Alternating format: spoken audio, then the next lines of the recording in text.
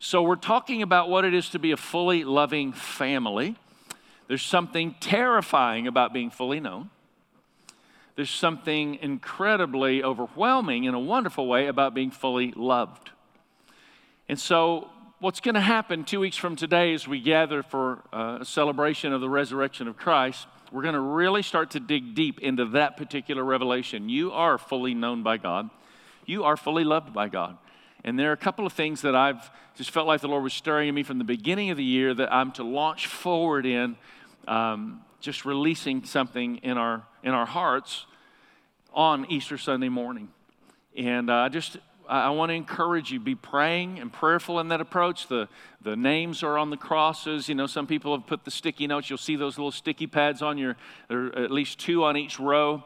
And at the conclusion, we're going to worship. I'll invite you to write people's names that you're praying for and put them on those crosses. And when we meet here Tuesday mornings at 6 a.m., we pray over those names and focus in on that. And we just want to ask God to cultivate hearts, prepare hearts, as we then offer invitation to invite people into a place of understanding what the gospel of Christ really is all about.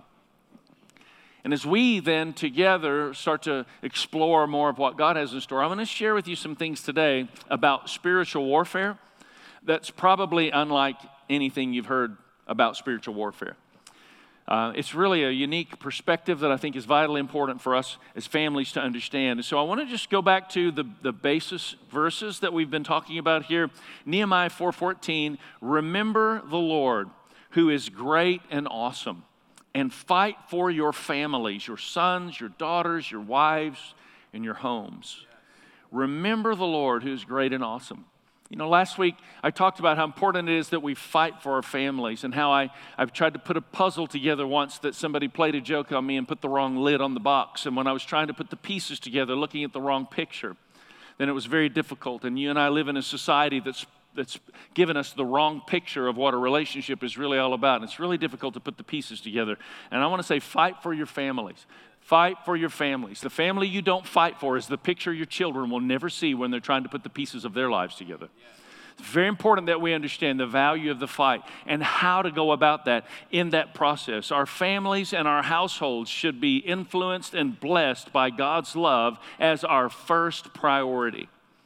God's love as our first priority. So I want to encourage you, pray these verses that we're talking about each week over your friends, over your family, over your household, whatever that family looks like. We're not just talking about natural family. We're talking about spiritual family, each other, one another as a congregational family, and those that you know God's really connected and crossed paths on purpose in your life. And I want to go right to the kingpin focal point in Ephesians 3. You have the verses there, but I want to go to that last verse, verse 19. That says, you know the love of Christ that surpasses knowledge, so that you may be filled with all the fullness of God. You know, so many times we splash a verse to make a point, but I believe the power is not in the point, the power is in the word.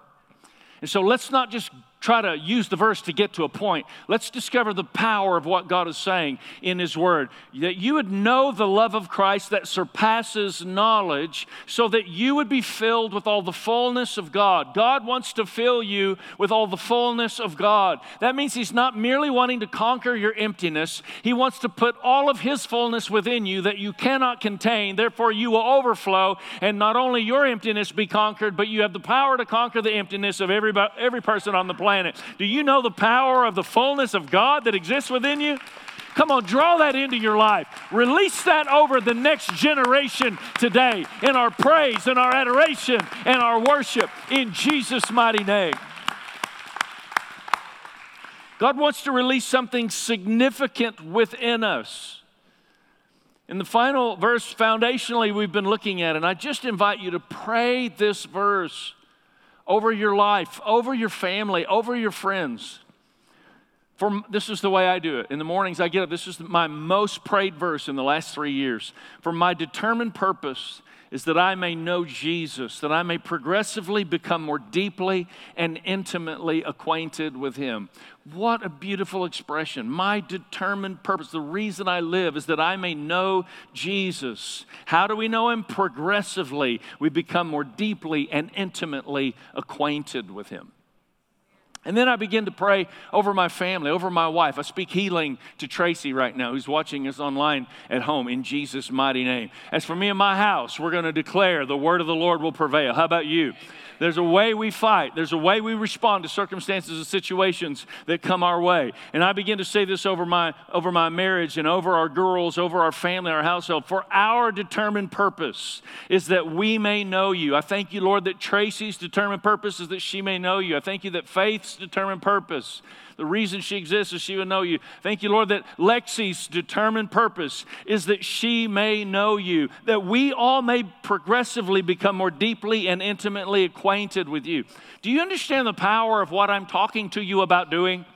How many of you hope your family grows closer to God in the next year? Do you understand hope has never been, nor will it ever be, a strategy? Hope is not a strategy. What are you doing to advance the kingdom in your own heart, in the culture of your own home? Take up His word and begin to make those bold declarations over those that God has entrusted to your care. Be diligent in your spiritual discipline and make sure you have fun. I want to talk to you about a very important element of spiritual warfare that perhaps you've not really seen with a lot of spiritual value. But it is really important that you make time to have fun with the people that you love. Write it in your first blank. I want you to process and think about this. As believers, we don't forget to be Christian. We forget to be human. As believers, we don't forget to aspire to spiritual advancement. We understand that's what we should be doing, but we forget the practical side of our spiritual lives. And I don't know if you realize it or not, but your practical life is very spiritual, and your spiritual life is very practical. There's something deeply spiritual about your practical life. I say it often, especially when I'm traveling. I like to say this statement because it's just so funny. Do you know why I kiss my wife? So I won't kiss yours. That's why I kiss my wife. There's something very spiritual about the romantic element of our relationship when I kiss my wife on purpose a lot, and I do. And so should you. Just husbands and wives, go ahead. Give them a big kiss right there. Do it. You're sitting next to them. If you're sitting next to somebody and you just want to make out for a moment, just...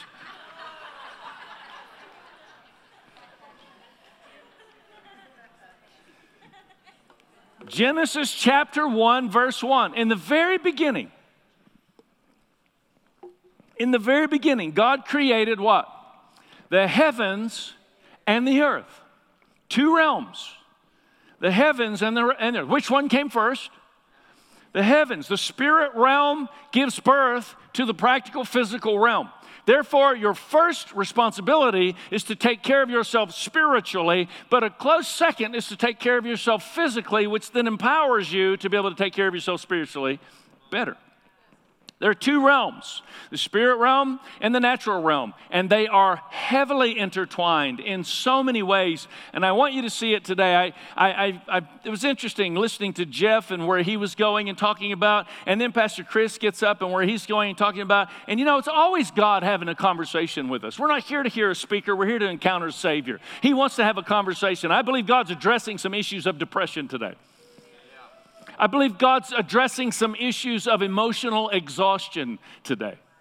I want to just challenge you to think about this because there's a perspective, a challenge that I have for you.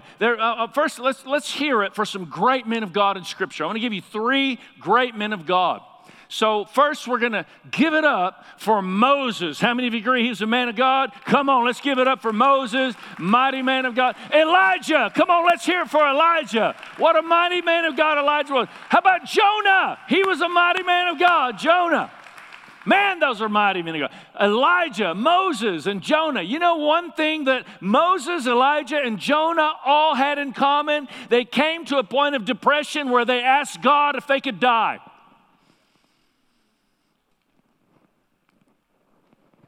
You know, I sat in a meeting yesterday morning with a group of men, many that are in this room, first and third Saturday at 7:30. They meet down at camps downtown, Oklahoma City. And out of that conversation, I actually was sitting there taking notes. Some things I'm going to share Wednesday night. I was just listening to these guys. And one of the things that someone said in the group was, I don't think people realize how common depression really is. You know, I was reading like some periodical once, and it said, depression is the common cold of the psychological realm. Did you hear what I said? Moses is a mighty man of God. Elijah is a mighty man of God. Jonah is a mighty man of God. And all three of them came to a point of depression where they said, God, I just take my life. It's over. I mean, it's just, I want to just say, it's not on your sheet. You might want to write it down. But the purposes of God are greater than the problems you're facing today. Don't ever forget that. God's purposes are always greater than your problems that you face today. And it's not uncommon. Maybe you've thought that's pretty uncommon to come to a point of just feeling at this lull. And I mean, I want you to know we're kind of on a high. I've been walking around looking at the space back here, and I mean, just amazing. I'm so excited about it. You know what I've learned over the course of living life for a few years? When we buy a home, or you know, if you get a new job, or when you get married, there's something chemically that goes on in your body. You do realize that your body starts producing these chemicals, and it cannot sustain the production of these chemicals. Therefore, what happens is you get on this high of your body producing these chemicals, and then your body says, oh, I'm tired, and it drops off, and you go from a high to a low. Has anyone ever experienced that before? Don't be shocked, don't be surprised when that happens in your life. That's normal physiological understanding of your body. Now, what I want to point out to you is something that happened with Elijah. We won't look at all three of these guys. You can look them up and find out where I'm referencing, but something really significant that happened to Elijah. Like, God used Elijah mightily. Elijah stands on a mountain, calls down fire against all these individuals that were standing completely opposed to God, and like God used him mightily. So he's on this incredible ministry high, and out of that, he runs down the mountain scared to death because he hears that Jezebel wants to take his life. So he goes from an absolute high to a total low, and then he goes and he like finds a place and he just lays down and he says, God, just take my life. It's really interesting because earlier in the text, you read the exact same word. The exact same phrase. Earlier in the text, he says, I'm Elijah, and I'm of God, and all these prophets of Baal are standing against me. But he was rising up in strength and power. And now he's over here in another place saying the exact same thing. I'm Elijah, and I'm from you, but all these prophets of God, they've risen up against me. Isn't it wild? The exact same phrase with totally different courage existing in his heart. And now he's just saying, God, I want to die. And this is where we pick up 1 Kings 19, verses 5 and 6. Then Elijah lay down under the bush, and he fell asleep. And all at once, an angel touched him and said, get up and eat. He looked around, and there by his head was some bread baked over hot coals and a jar of water. He ate, and he drank, and then he laid down again. Something deeply spiritually significant about what we've just read. Let me give you, this is the way it works. I'll give you a little modern day vernacular. So Elijah, he's like, God, I'm so mad, I want to die. And God's like, you want something to eat? Why don't you take a nap? And then Elijah felt much better. Write it in on your blank. Never underestimate the spiritual value of a snack and a nap. There is great spiritual value in having a snack and taking a nap. Can I get a witness in here? Now that seems to be like warfare when you look at what happened and the result as this very practical element of what was taking place. He was exhausted. He needed to be replenished. The angel didn't wake him up and say, be delivered, thou man of God, from a spirit of depression that exists within you. He didn't say any of that type of stuff. I'm not saying that can't be the case. Sometimes it is. Sometimes you need to fast and pray and declare God's word and be able to discern the difference of when you're having a spiritual battle and when you're having a natural battle. Yeah. When the devil has come against you, or you've just been so dumb you didn't even need a devil because you've not been taking care of yourself. The angel said, eat, be refreshed. Something spiritually powerful about taking care of yourself on a physical level. We need to take care of ourselves spiritually, and we need to take care of ourselves physically. See, you cannot fight spiritual battles in the natural realm. Agreed? And you cannot fight physical battles in the spiritual realm. Both are significantly important for us to understand. Praise on through. Praise on through to conquer, that stress that's going on. Praise on through. I agree. Praise on through, but eat right and get rest, and you might try some exercise. That probably help your stress too. I'll guarantee I'm preaching a sermon this morning that can really help some people if they'll embrace and be willing to walk it out. Now, I know if I could just get in a prayer line and somebody pray for me and be all done and I wouldn't have to exercise, that'd be much better. We're all looking for spiritual shortcuts, and many times that causes us to neglect the reality of really what God wants to do. I want you to think about this statement. This is a pretty incredible statement. Exercise is the most overlooked, underutilized antidepressant that exists in our society. I mean, there's something about just getting your heart rate up that causes your blood to pump, that purifies your system, gets toxins out, sweat. How many of you have not sweated in a while? I mean, come on, you got to sweat out some toxins.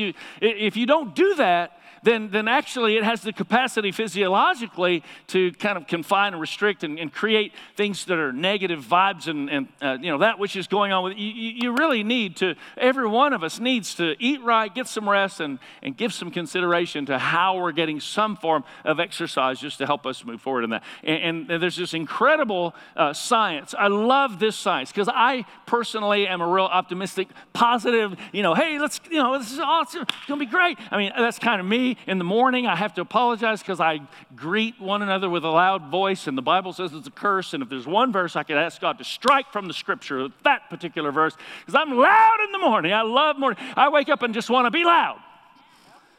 And not everybody appreciates that. But I discovered this science called gelotology. And gelotology actually describes how laughing creates a sense physiologically of an internal jogging. And it has health benefits. Isn't that funny? Like laughter has health benefits. It even the science goes so far as to say, you don't even have to laugh for real. Like you can fake laughter and get it. Are you faking or are you doing? I can't tell. But neither can your body. Because like you start laughing, and there's this internal jogging. There's a kind of a jiggling of your gizzards, I guess. I don't know. But something in you, starts kind of, it increases your heart rate and your blood flow. And so what I learned from this, since you don't actually have to think something's funny to laugh, you can actually laugh on purpose. I learned this phrase. This is great. You might just post this on your social media this week. Forced joy is better than genuine depression every day of the week. Come on. And I wish I had heard this when I was younger. And again, this is part of what I want to try and do on Wednesday. So if you're single and you're not even married and don't have kids, I invite you Wednesday night. It'd be good for you to hear some of these things because you need to get something seeded in you at a young age so that you kind of get the picture of where to go and how to get there. And I heard Rick Warren recently speaking about crazy adventure night with Dad. Oh, by the way, Proverbs 17:22 says, a merry heart does good like medicine. Isn't that interesting? Gelotology teaches us by science that laughter is healthy to our bodies. And then we see in Scripture, a merry heart does good like medicine. So it's really important that we learn to laugh together. And so this is really, kind of made me think of this when I heard Rick Warren talking about what he called Crazy Dad Adventure Night. Crazy Dad Adventure Night. I mean, just the name of it alone sounds like this is good. I could do this. Crazy, so Crazy Dad Adventure Night. And what Rick Warren said, pastor of Saddleback in California, he said he'd always wait till just after midnight. He didn't do it very often, but from time to time, he would wait until just after midnight. He would turn the music on and start turning on all the lights when the kids were little. And when they heard the music after midnight and saw the lights, they knew, number one, it's Crazy Dad Adventure Night. Number two, we're not going to have to go to school tomorrow. I know our principal is right over here. I just ask your forgiveness for suggesting such an irresponsible thing. But they knew when they heard the sound and the lights right after midnight, it's Crazy Dad Adventure Night, and we're not going to school tomorrow. And Rick said he would actually get the kids up, and they would be stoked, like, wow, it's Crazy Dad Adventure Night. Again, we're going to do this. And then he said sometimes it was as simple as just getting in the car and going to like a 7-Eleven and getting the cheapest ice cream they could get, and everybody just eating ice cream and talking and doing nothing together as a family. He says sometimes it would be as elaborate as having gotten a hotel room that night, and they were prepared to go and get a bubble bath in the jacuzzi, and everybody gets their swimsuits, and they, in the middle of the night, Crazy Dad Adventure Night, they go and they sit in a bubble bath in their swimsuits as a family, and they're just talking into the night. Can you imagine like how much fun your kids would think that would be? Like, just because they don't have to go to school, they're going to think, you're awesome, man. You are awesome. Stressed, tired, worn out families are not fun for children to come home to.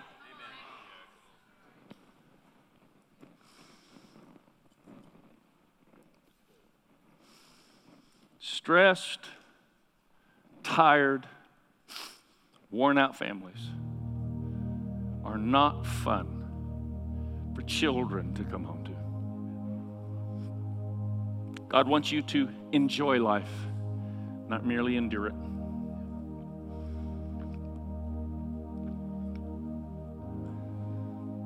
So this week,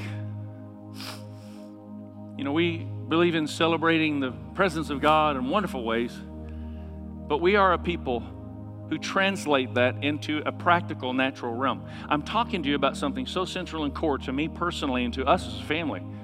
God's presence, the spirit realm, real life, the practical realm. You and I are men and women of God who bring God's presence to real life. GP2RL, that's what that's all about. Both those realms are so important. So every week, we don't want to just get inspired by a message. We want to translate it into action. So we bring God's presence to real life. This week, I want to ask you to bring God's presence to real life, translate the word into a space of action by doing some type of creative family adventure. I want to challenge you this week, in the next 7 days, before we come back next Sunday, create a fun family adventure for your family. I want to give you a few ideas. Has anyone ever seen Disney Pixar Up? It's incredible. There's something about just watching the stages and seasons of life in that opening scene that, it's just heartbreaking. But there's, so many crazy good messages in that.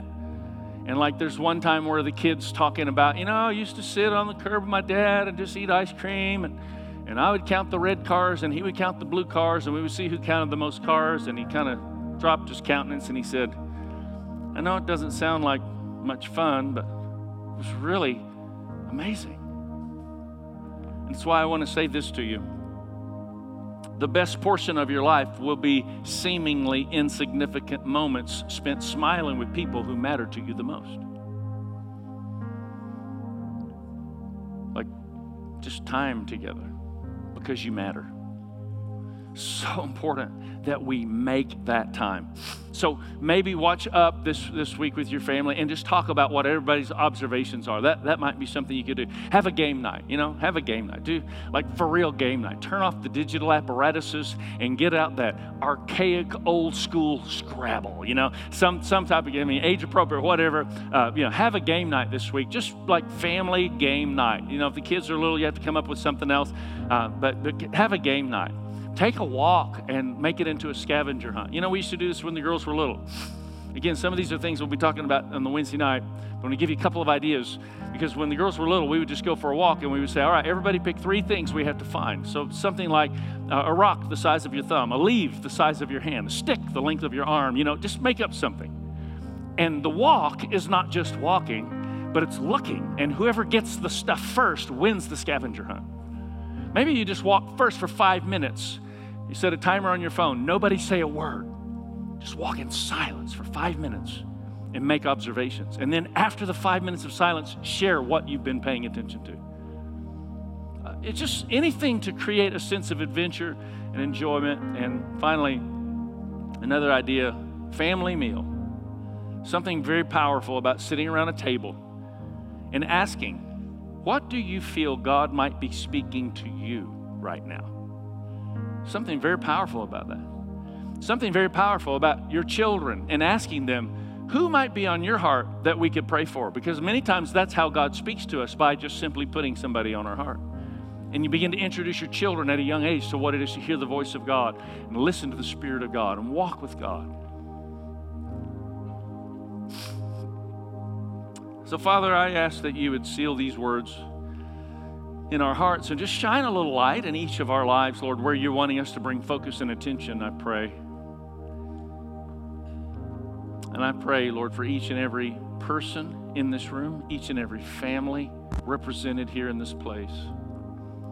Help us, Lord, to keep our spiritual lives well intact. And help us, Lord, to devote ourselves to keeping our physical lives well intact as well, so that we could become more effective at everything that you've called us to. In Jesus' mighty name. In Jesus' name.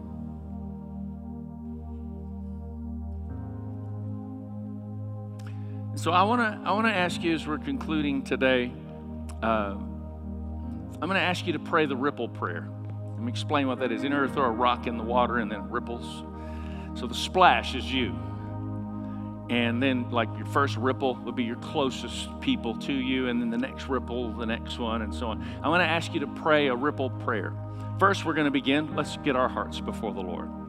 How many of you in here right now, you say, I know my heart's not where it needs to be in my relationship with Christ? Can I just see, just like real quick, thanks. Yep.